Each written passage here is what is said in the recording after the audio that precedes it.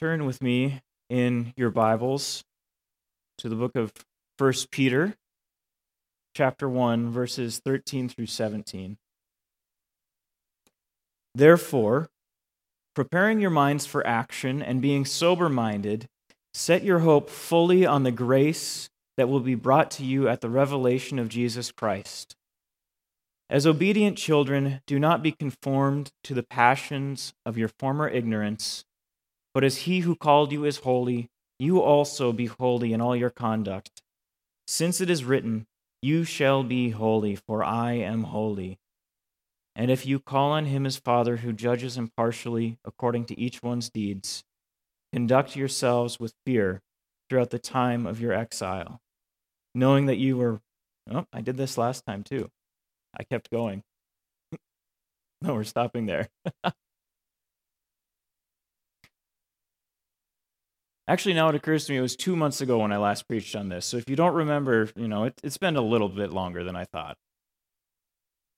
Well, I love Scotland. Maybe it's just the idea of Scotland. I haven't actually been there, so I don't know if you can say you love something until you've actually been there. But I love the idea of it. There's something to the gently rolling hills dotted with little herds of sheep. And the food also generally, most often, I think fits my Norwegian sensibilities of bland and colorless. Just some sausage and some mashed potatoes or cooked cabbage. That's pretty safe, pretty tame. Although I will actively avoid haggis for the rest of my life. And if you don't know what it is, I'm not going to ruin it for you. But you can look it up later, just make sure it's after you've eaten lunch. But, that's all I'll say on that. But my love for Scotland isn't really about the food or the land or it's the aesthetic. It's about the sort of Christians that place has produced for the last 500 years, since God used John Knox and others like him to bring a great reformation about to that land. And it's waxed and waned over the years, but on the list of some of my favorite preachers and Bible teachers to read, through that last 500 years, a lot of them are from Scotland. And if you've even heard me talk about, I had a professor who himself was Scottish, and I do tend to agree with him because he said of it, "Oh, that's the Holy Land." Just because of the sheer number of excellent servants of God that have existed there.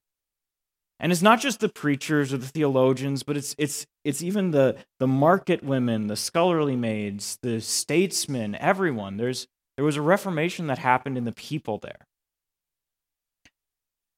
And one such Scottish theologian, James Denney, has a quote, and it sticks with me every single time I prepare to preach. No man can give at once the impressions that he himself is clever and that Jesus Christ is mighty to save. I cannot, by my cleverness, accomplish anything good for you or for Christ. And cleverness is something that I'm really prone to trying to be. I'm not saying I am clever. I'm saying I wish I were, and I want to be. So it's one of the things that it sneaks in, and this is a good quote for me, if nothing else, than the fact that I don't attempt to be clever, because I'm not. But I like reading when someone's clever. And I think we all pretty much do. You read something, it's like, oh, interesting. That was a really clever way of saying it. But why confess that now? Well, my motive is this. This sermon is the hardest one I've ever yet preached. And it's not because the text is difficult to interpret. And I think you'll agree as we look at it, it's pretty plain. The meaning is pretty plain. It's pretty much right there. But while writing this sermon, I have wished that it weren't so plain, so that I could have some sort of escape from the plain commands that are right here. And now the commands here they're not burdensome. They are gracious to us. But this self-righteous nature that we all have does not want to admit what these commands force us to admit. And I know that it's not just me, it's many of us that are more so prone to this very thing. So I think you will hear this sermon, and there will be a lot of things in it that you might think right away, oh, that doesn't apply to me. And here's why. And let me tell you personally, I did that all throughout writing this. Oh, that doesn't apply to me. That was just a first thought. And let me tell you, you are so wrong if you think that. The great proof that you need to hear this sermon will be that you don't want to hear it. And I can sympathize with you, right? These commands are not what I like to hear either. But good medicine often tastes bitter.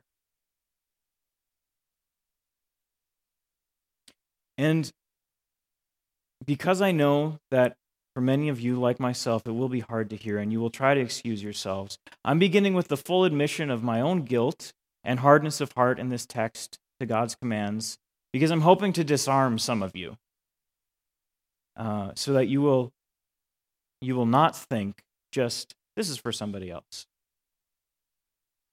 Because this is what's glorious about this, though. This is God's word to his children. So if you are his child, then it applies.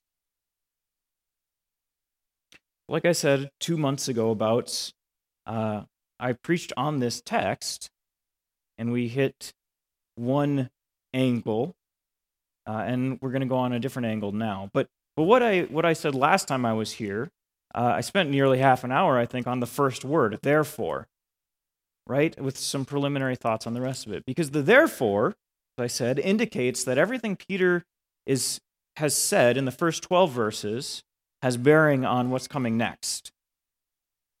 And as a recap of those first 12 verses, let's just remember that Peter began this letter by blessing God, who has worked so great a salvation for those who wait for him. Because out of his own good pleasure, God has chosen to love those who, because of our sins, are not lovely in ourselves. But God has made us lovely in his Son, Jesus Christ. And then Peter addressed the trials that Christians face as a result of their faith. And he said that God has a purpose in every trial that he gives to his children. Because what he is doing is he is taking out this faith that has parts of it depending on ourselves and parts of it depending on him, and growing in us a faith that wholeheartedly depends on him. And then finally, we saw that Peter was helping his readers understand that the majesty of God's plan, so that they could stand firm in the suffering that they were in. And he did this by showing them that the plan for Christ to suffer and receive glory was always the plan all along. And so as we saw last week then, Peter is now in this text going to give commands to these Christians, his first readers, and to us. But because of this, therefore, we are to see that it's based upon what God has done for us and not something that we do to earn from God. See, I spoke about how God gives us commands, right? And we are to keep those commands as Christians because we are his people and he is our God. As Jesus said to his disciples in John 14:15, if you love me, you will keep my commandments.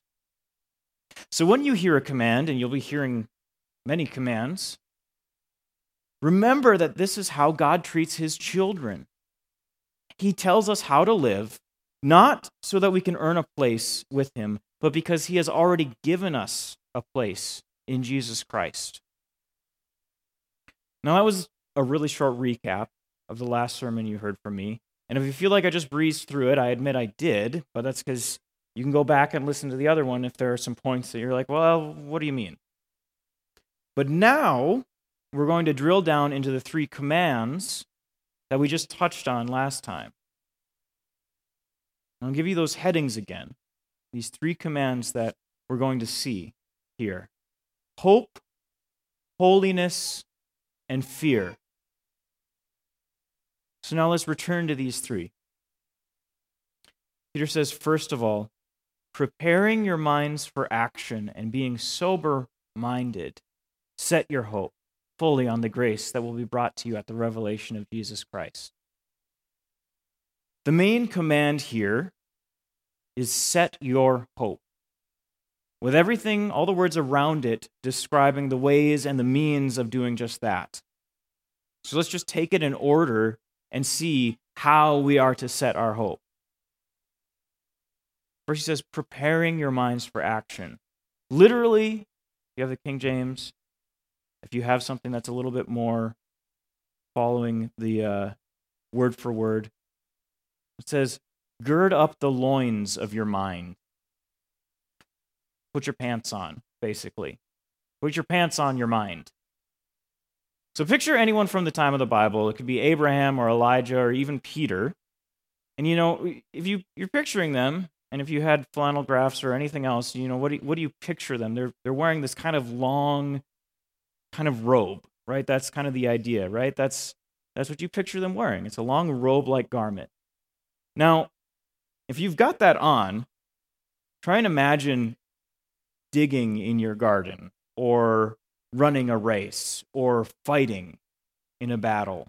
And you would soon find that all the stuff is just kind of getting in the way. I mean, you lift up your leg and you're caught and you're going to trip over and you can't move quickly. So what you would do to take your belt that you had, you would grab the sides of your garment, all the loose stuff, and you'd wrap it up around yourself and you'd take the belt and you'd cinch it up tight. Gird up your loins. Put your pants on. Get ready to do some work. Put on your work jeans, lace up your boots. It's go time. That's what Peter is saying. We need to get down to business. And the next phrase has a similar purpose. It says, being sober-minded. And now certainly this does mean not to be drunk, like with alcohol, but it carries much more meaning as well. Because it's not just a negative command, don't be drunk. It's actually a positive, be sober. So it has this idea of keeping our minds under control. Because with a sober mind, you can process what's coming at you and you can choose how to respond. So with these 2 phrases, what Peter is telling us to do is eliminate distractions and get ready to do some hard work with your mind. Because the business of setting your hope is rigorous and it requires an alert and able mind. Now, is that how you think of hope? Is hope something that you have to actively exercise, like it's a muscle?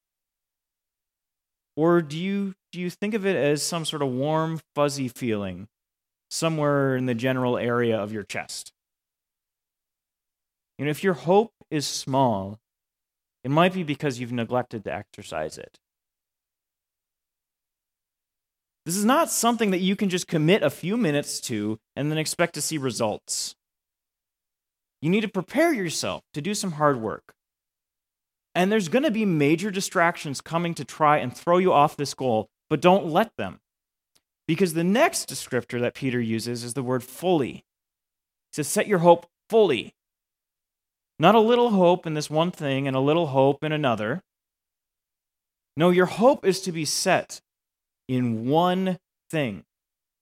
And you're going to be tempted to hope a little bit here and a little bit there in different areas of your life.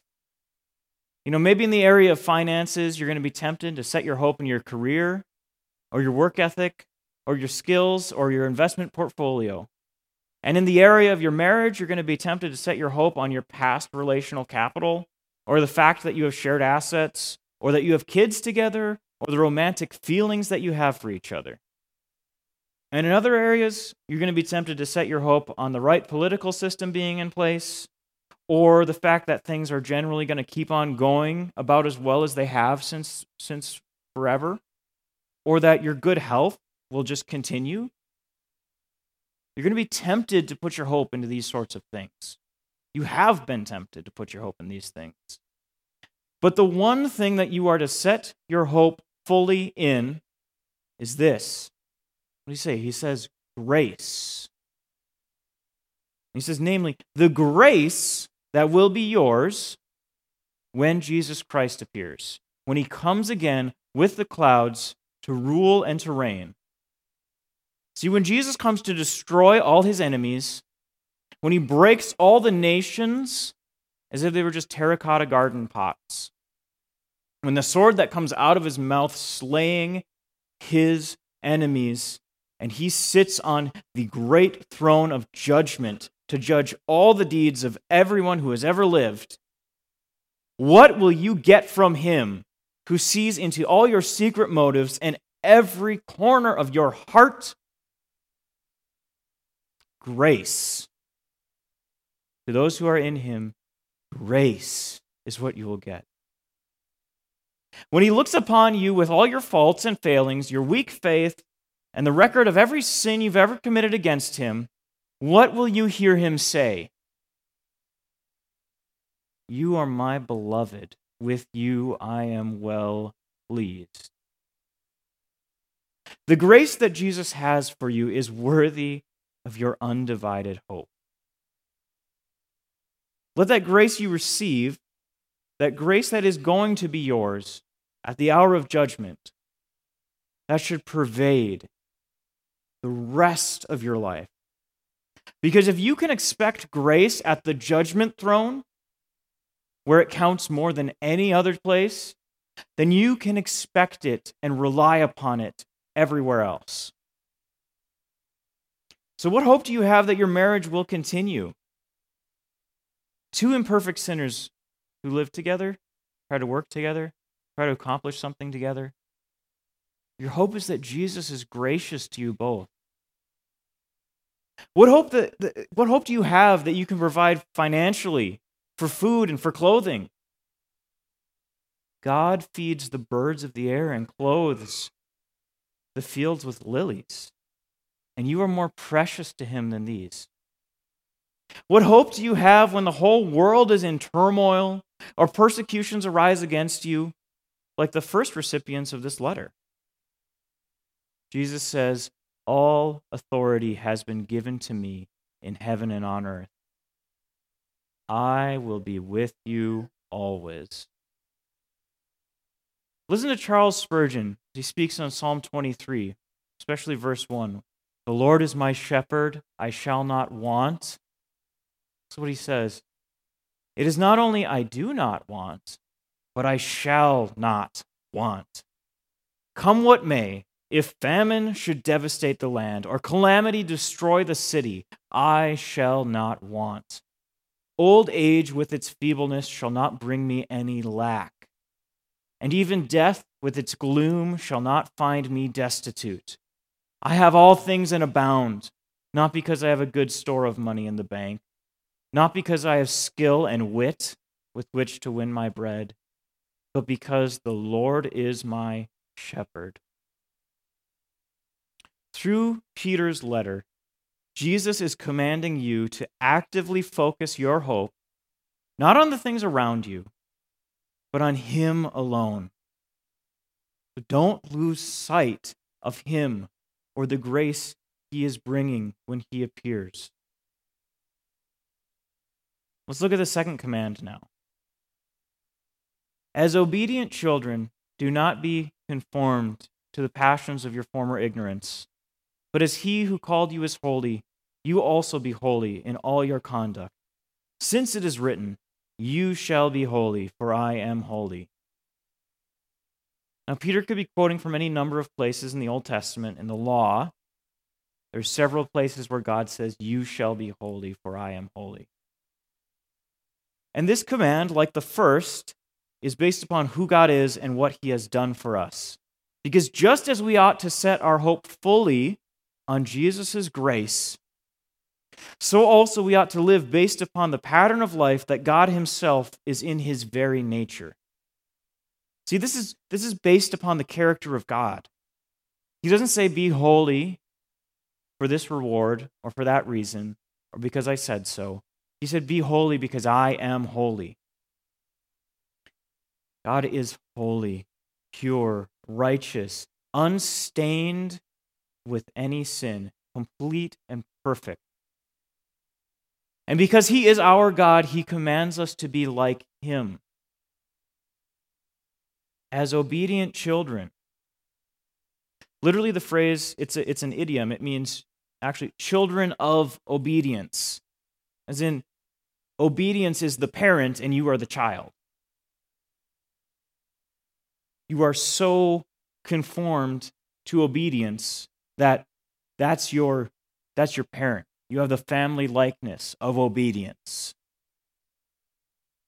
So what Peter is saying is not to be conformed to your former ignorance and those passions. He's saying you used to be ignorant of God, and then you followed all your passions and your lusts wherever they directed you. But now you have been so changed by your new faith in Christ that not only do you not live that way anymore, but you don't even resemble that person anymore. You used to be children of your father, the devil, but now you are children of obedience, children of God. But being holy as God is holy is not just a negative of not living a certain way before. There's the positive to holiness. Being like God is, like Jesus Christ is. It's not just a list of do's and don'ts. It's actually someone that we can emulate, someone that we can imitate. And now, as part of the people and family of God, we have a Father who calls us to live like he does. One commentator, Edmund Clowney, sums up this verse in this way. He says, the pattern of holy living cannot be reduced to a limited number of, quote, holy actions. God's righteous deeds flow from his holy nature. Holiness patterned on his must express transformed hearts. So we cannot be as holy as God is. Let me say that right. We cannot be as holy as God is, but we can be holy as God is holy. So we can't be holy to the degree that he is. He is holy to a degree that is so far above every created thing and infinitely higher than the angels of heaven. But he has given us the ability to follow his pattern and example in holiness. Because God, the Holy Spirit, has created in all his people new holy hearts within us that have new holy affections to live holy lives of obedience in imitation of our holy Father. And the last thing, and if you call on him as Father, the last command, if you call on him as Father, which we do, if you call on him as Father, who judges impartially according to each one's deeds, conduct yourselves with fear throughout the time of your exile. So finally, because we have God as Father, we must conduct ourselves with fear all our lives before him. Now, you may have heard, and I talked about this last time too, but you may have heard that having the fear of God, you may have heard somebody soften it just to be respectful or to honor him, but that really doesn't capture all the weight of the word fear. There is an ungodly way to fear God. If you think that he's up to no good, if you don't know what to expect of him, if you're looking over your shoulder for the next thunderbolt, then you are fearing him because you think he's unpredictable and uncaring towards you. And that's an ungodly fear. It's a faithless fear. But he is who he says he is. He is holy and righteous and good. And so the fear of God that we are to have as Christians actually springs out of a love for God. And we can even see this in how Peter gives this command, in the very wording here. See, before he's got this commanding us to fear, he draws our attention to God as our Father. We are to remember that he will judge each one of us impartially, but look at the words and how they are ordered. Peter doesn't say God is your judge. He doesn't even say God is a judge or the judge. But he does say God is our Father. He says judging is an action that God does, but Father is the title. It's who he is. And in Jewish society that Peter comes from, the position of father was higher and more honorable and more noble than the position of a judge. Because a judge can only dole out punishment and reward according to the law. That's all he does. But a father commands and teaches and provides for his family. You only come into contact with a judge if you enter into some legal matter. Otherwise, the judge has nothing to do with you. But you receive your very life from your father before you're even born. You're connected to him. And everything you do as a child reflects upon him as your father. So on the first reading, it may look like Peter is cautioning us against getting too cozy with God as our Father by reminding us that he is also our judge. But that's not the right way to look at it. He's not saying, remember, your father is also a judge, and he's not going to let you off the hook just because he's your father. That's actually the opposite of what he's saying. That's the opposite order. Because here's what you should hear Peter saying. You know that there is a judge who perfectly keeps and administers the law, and that not one sin will slip past him. He's the perfect moral standard, and you call him your Father. If you are in Christ, there is no reason to fear that God will be wrathful to you on account of your sin. There is therefore now no condemnation for those who are in Christ Jesus. Don't be afraid of him as your judge. Rather, be afraid to live in such a way that reflects poorly upon him as your Father. Fear, keep watchful over yourself, not because you're in jeopardy of sinning against a judge who will punish you. Instead, have in yourself a fear of offending your Father. And now, there may be many of you that had a cruel father who did not remotely resemble the kind and loving character of God. And for that reason, it's difficult to think of God as your Father. But even if you had the best human father imaginable, he would be only the palest picture of the loving kindness of God the Father. You know, sometimes we get it into our heads that Jesus is the gracious one in the Trinity, that he had to pacify his Father by his death on the cross before his Father would welcome us. But that idea that God the Father is not happy with us, that he at best is indifferent to us, but only after Jesus won him over, it's not only completely wrong, it's downright diabolical. There is a father spoken of in the scriptures that hates us and wants to kill us. The father of lies, who was a murderer from the beginning. But every good and perfect gift comes down from the Father of lights, in whom there is no variation, no shadow due to change. His mercies never fail. They don't change at all. Jesus is explicit in the Gospels. Caleb preached about it last week, how Jesus talks about how he only does what he sees his Father doing.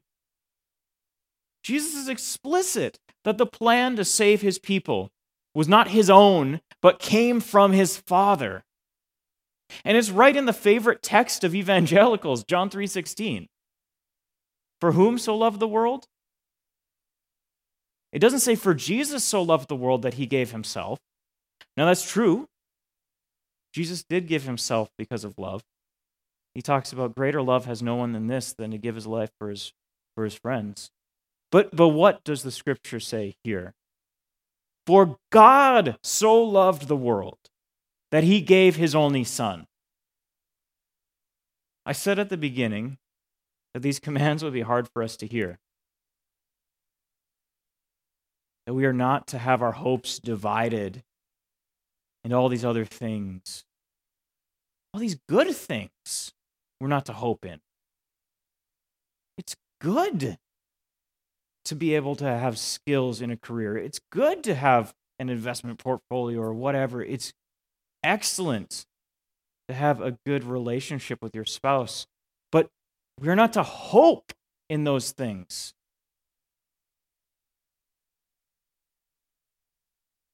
We are to live to the standard of holiness that God is.